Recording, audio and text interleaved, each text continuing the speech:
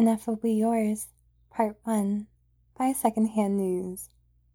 Chapter 46, Wildflowers, read by Viatta. August 2020, 10 days until the rapture. The Love Nest, London. Crowley woke up alone and exhausted.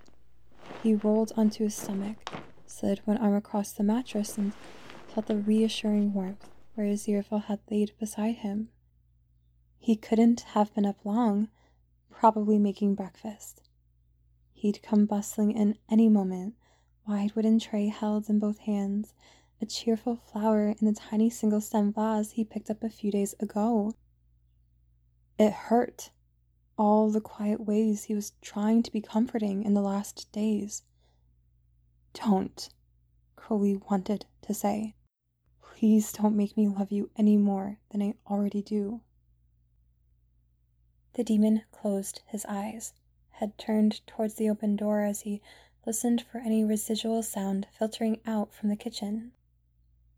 Focusing on nothing other than the absolute present, it was a new technique, something he'd been employing over the last few days with varying results. He could hear the low chatter of their neighbors leaving for work in the corridor outside, could hear the patter of Aziraphale's slippered feet against the tiles in the kitchen, and, if he concentrated, the bubbling rumble of the kettle boiling. 10 days. 10 more nights to fall asleep next to Aziraphale. 10 more days to spend in the shop, to wander through the park, to reminisce about the lifetimes they had lived apart and, finally, together. Single digits would come next, and then the countdown would hit a week, 5 days, 1 day. And then it would be here. "Get it together," he hissed, clenching his fists until his nails dug half moons into his palms. "You can lay in bed wallowing, or you can do something. Stop." He fell silent before the words had a chance to form, swinging his legs out of bed and sitting still as he heard Aziraphale's voice sing-song its way in from the living room. Who is he talking to? Brow furrowed in confusion and, inexplicably, mild irritation, he padded out into the living room to find Aziraphale whispering words of encouragement to Freddie, the anthurium plant, who was on the cusp of unfurling a beautiful coral red flower. He felt something deeply coiled begin to unwind in his chest, something that felt like a flare of misplaced anger. "What are you doing?" Aziraphale jumped a little, turned to face him. "Oh, a couple of them are looking a little dry. I thought I'd..." The angel trailed off, recognized the rising heat in Crowley's cheeks, that physical flush of annoyance that the demon hated. "It gives me away," he'd said once. "I don't mind it. I quite like it, actually." Aziraphale smiled brightly. He gestured down to Freddie's half-bloomed bud, remembered Crowley telling him how tricky it was to encourage an anthurium to bloom year after year. "Look at this. Give it a week or so and he'll be dead, along with the rest of them. Along with us." He stalked forward a few paces, snatched the copper watering can out of Aziraphale's hand and placed it back on the shelf. "Not much point in delaying the inevitable. Might as well put them out of their misery now. Dragging it out? That's a very specific type of cruelty."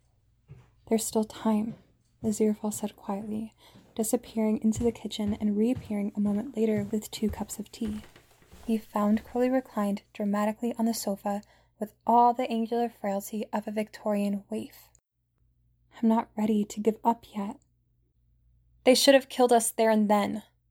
Crowley leaned forward, elbows resting against his thighs as he stared into his cup, as if it might contain the answer to the existential horrors that his brain drummed up day and night. "Forcing us to live out our last days trying to outrun death? Despicable, even for heaven." Aziraphale glanced across at him, saw the utter desolation in his face, and pursed his lips to keep from smiling. "Don't you dare," he warned himself. "Now is not the time." It was impossible to take Crowley entirely seriously when he sank so deeply into self-indulgent woe, His voice always took on a specifically mournful tone, as if he was delivering the penultimate soliloquy of a tragic drama. If it wasn't so tragic, it would have been fascinating, examining the different ways they handled the sentence they had chosen. Aziraphale knew his own process of grief hadn't been particularly elegant, had involved a lot of time slumped on the floor, whether that was from mental exhaustion or an unholy amount of alcohol. Crowley's grief was more introspective. It rendered him morose, hunched over as he slunk from room to room, hissing petulantly about everything from the room temperature, mind-numbingly unremarkable, to the organization of the refrigerator. Angel, why would the mustard be next to the milk? Condiments and beverages don't belong together. The only upshot of Crowley's descent into demonic gloom was that it had forced Aziraphale to remain positive. One of them had to be. It was the unspoken rule. They never would have made it this far if they hadn't had each other to lean on in the difficult times. And, Aziraphale reminded himself, there had been plenty of difficult times in the last 6,000 years. Before the rapture, before Armageddon, there had been other moments when it had felt like disaster was imminent, but they had hauled each other through it, time and time again. Perhaps it was merely the finality of this specific disaster that made it feel so seminal. It was like Raphael had said, every tragedy that befell Crowley was a mistake, but not a surprise. He was never meant to fit in, never destined to go quietly. The thing that had surprised Aziraphale was that there was anything exceptional about his own destiny. He had spent his entire existence trying to go with the grain, too afraid to ruffle any feathers, determined to be what was expected of him. That final act of defiance, though it may lead to the end of his lifetime, was quietly liberating in its own dreadful way. August 2020. 8 days to the rapture. The Love Nest, London. There must be something. Aziraphale tapped a finger against his knee, staring out of the living room window and searching for answers. 8 days left. He had not thought of a plan. Yet, he added, optimistically.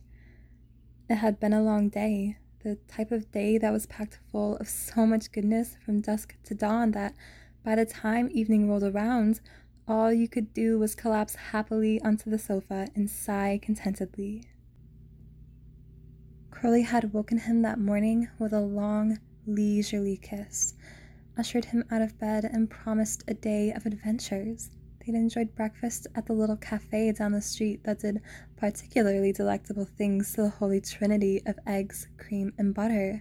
Crowley's calf pressed warmly against his under the table as he shared his plans for the day.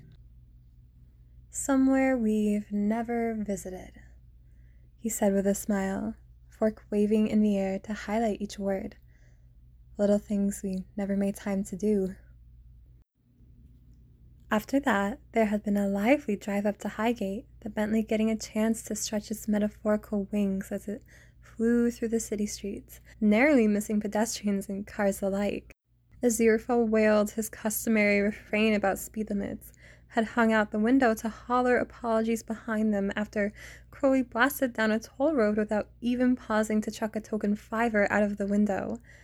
The demon cackled around every sharp bend, drummed a rhythm on the steering wheel to echo the beat of the songs that served as a soundtrack to their journey. The rest of the morning had been spent ambling hand in hand through Highgate Cemetery. Aziraphale had been unsure when Crowley had first mentioned it, didn't think that spending hours walking through the playground of the dead was the best idea given how tenuous their grip on positivity was.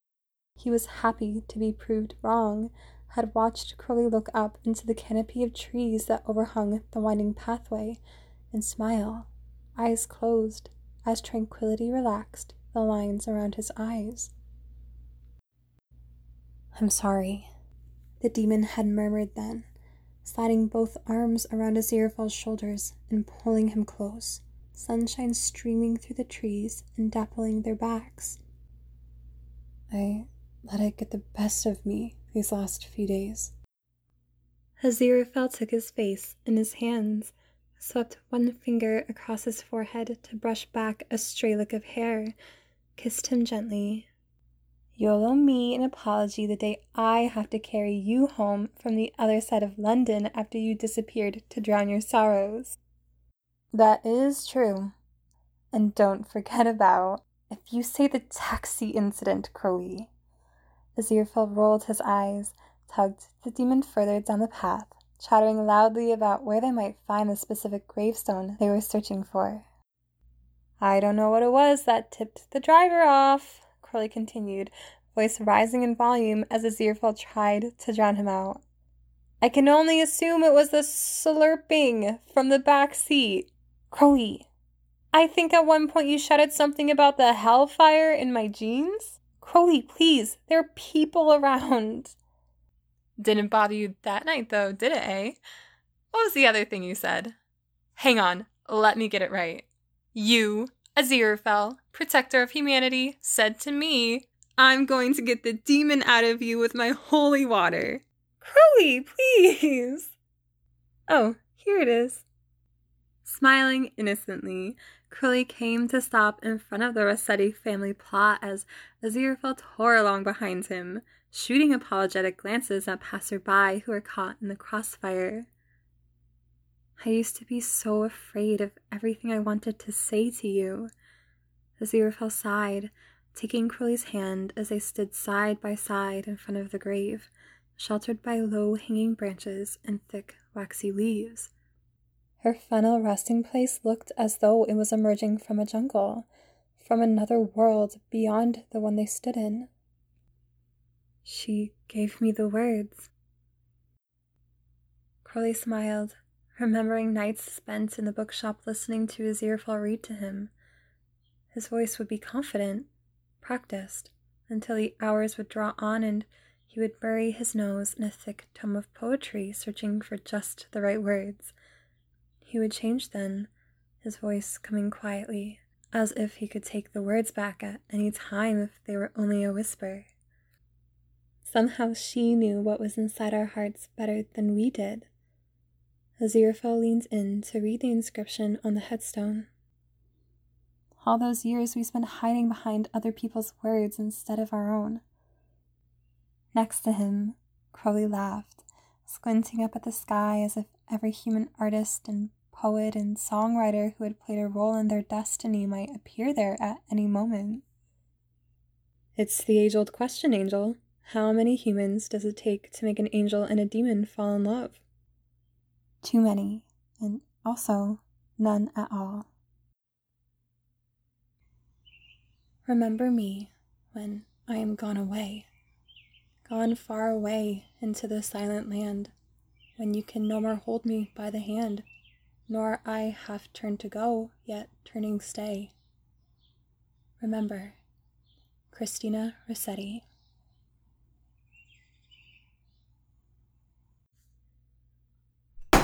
A crash from the kitchen pulled Aziraphale out of his happy recollection of a day very well spent. It was a sharp sound, glass splintering against metal. A faint echo, and then silence. Everything all right in there? When there was no reply, Aziraphale heaved himself up from the sofa and pottered into the kitchen to find Crowley with his back to him, hands braced on either side of the sink, motionless except for the trembling of his shoulders. Blood dripped rhythmically from one fingertip, a hollow thud, thud, thud, into the sink. From Crowley's mouth came tiny, gasping breaths, the sound of somebody trying to keep it together, forcing themselves to stop crying before it had really even begun. Sensing the angel standing behind him, he straightened up and lowered his head, wiping his eyes roughly with the sleeve of his shirt as he turned around. Slipped right out of my hand, he murmured, laughing shakily, gesturing down to the broken glass in the sink. You're hurt.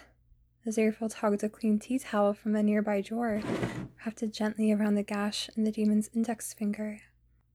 His words felt as though they might just be the grossest understatement in eternity.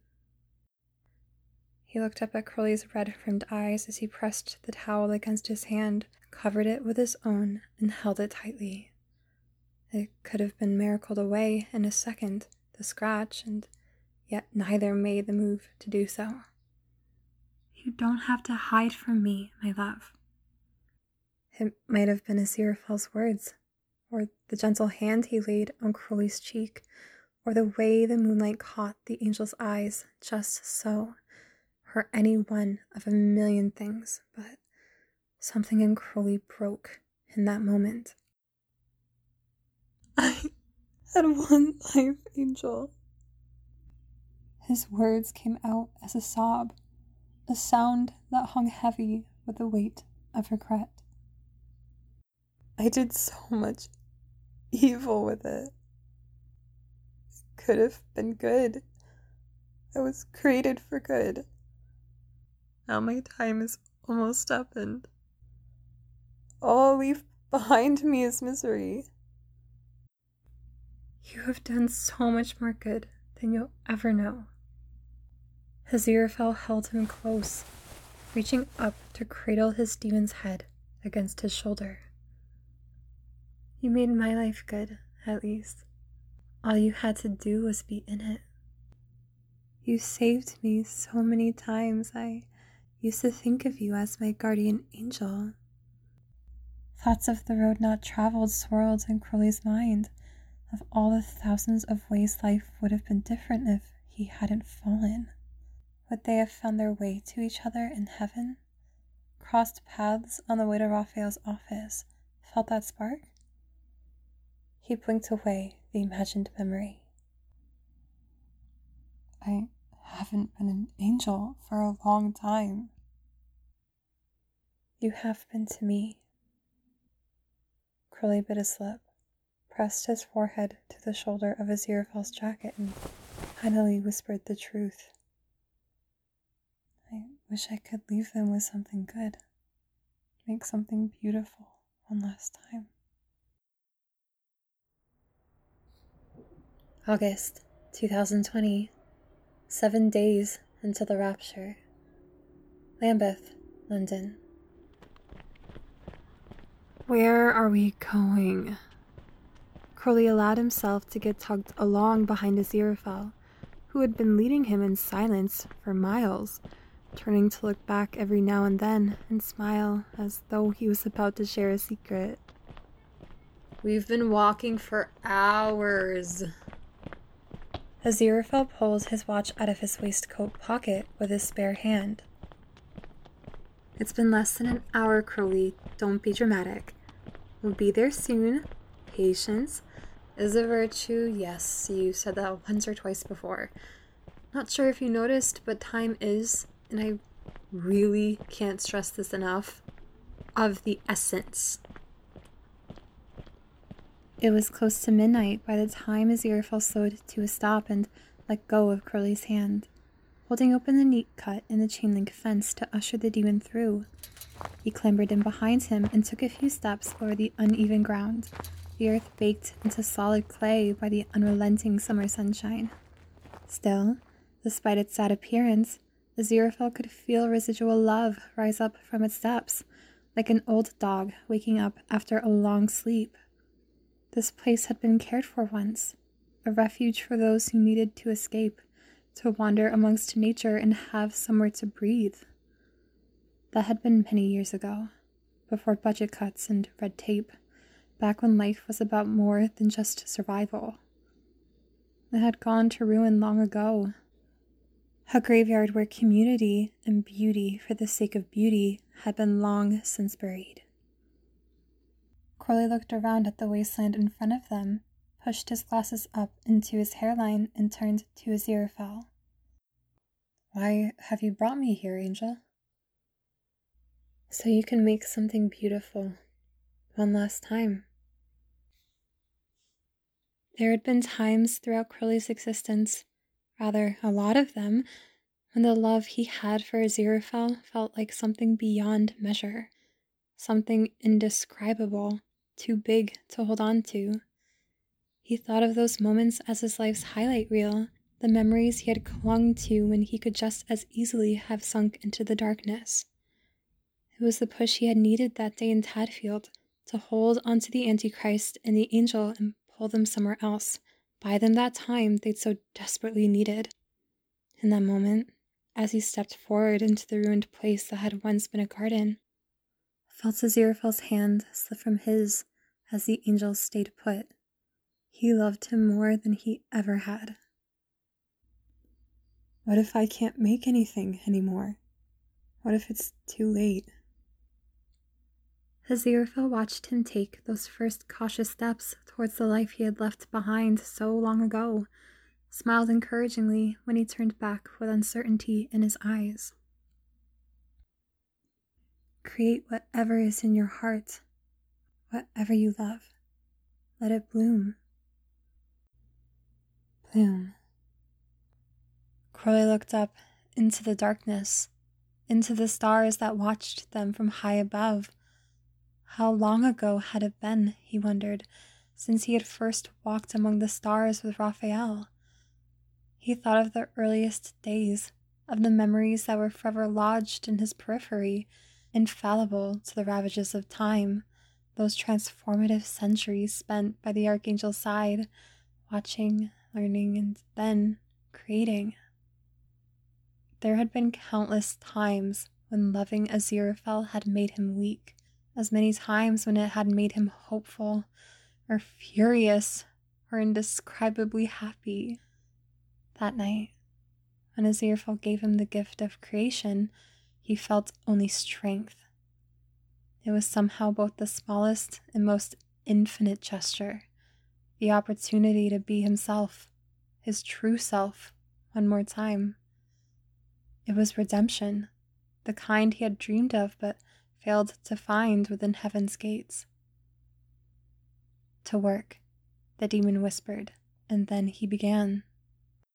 He bent low to the ground, pulled tree trunks from the earth and sent them sprawling high above, gnarled branches twisting out and pushing forth wide, damp leaves, stretching around the perimeter of the abandoned park until they formed a meandering woodland.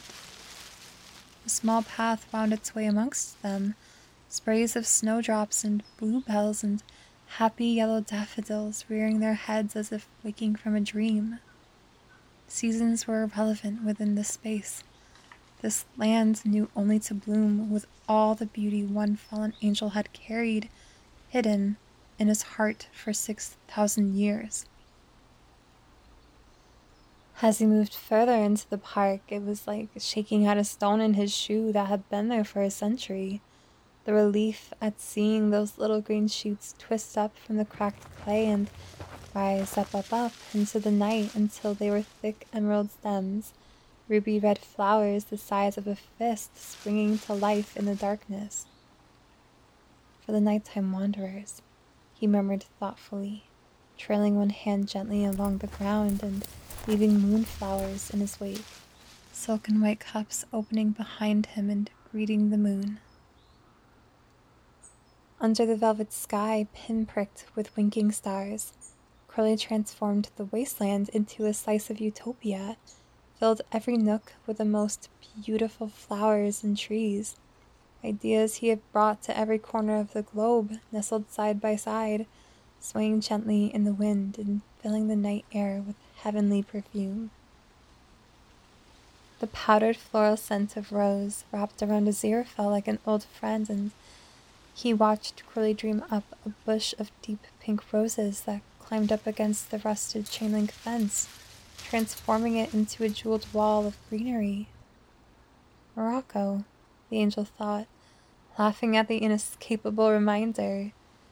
He looked around and saw the world laid out in front of him. Rome, Paris, Malta, the Cornish coast, even a cluster of purple lupins to represent Iceland. They were all there, the places they'd visited over the centuries, a flowering map of their love story through the ages. As Crowley brought paradise to one great area of London, Aziraphale saw everything that he was, all that he was before he fell, all that he could have been. How much beauty did the world lose out on after he was cast out, he wondered. The angel watched him in awe, watched the burden his soul had carried for so long slip away with every new flower he breathed life into. He was radiant, angelic in a way none of them in heaven could have dreamed of being. It was there, in Crowley's garden, as he watched his soulmate finally find peace after a lifetime of longing for it, that Aziraphale accepted whatever fate the rapture held for them. Death or oblivion or eternal life, what did it matter after one life on earth, well lived and full? It was Crowley who had been so desperate to do good one last time, but it was Aziraphale who found himself grateful for the last heavenly act he had been able to carry out, to give the love of his life one last night as an angel. Crowley dusted his hands off on the thighs of his jeans, turned in a slow circle to take in his handiwork, and smiled. It was good. There was just one thing left to do. He knelt down and pressed both hands to the cracked, dusty ground. Anything could be reborn. He knew that now. Anything could become beautiful again with patience, with love. As he stood up, the first drops of rain began to fall, kissing the parched earth and soaking into the cracks like a balm to soothe away long-suffered aches. Aziraphale looked up into the torrent of rain, felt droplets splash onto his face, mixing with tears as they streaked across his skin. He let Crowley lead him through the garden, stumbled down its paths in wonder as he looked upon everything the demon had pulled into being. Eden, he breathed. Everything it should have been. Not Eden, Angel. Ours. Amid the wildflowers that had been the silent backdrop to all of the places in which they'd lived and loved throughout eternity, two angels kissed by the fading light of the moon as a new day began to bloom on the horizon. And when London awoke that morning, they found that paradise had come to one corner of the city a week ahead of schedule. Heaven on earth, the headlines read. A miracle,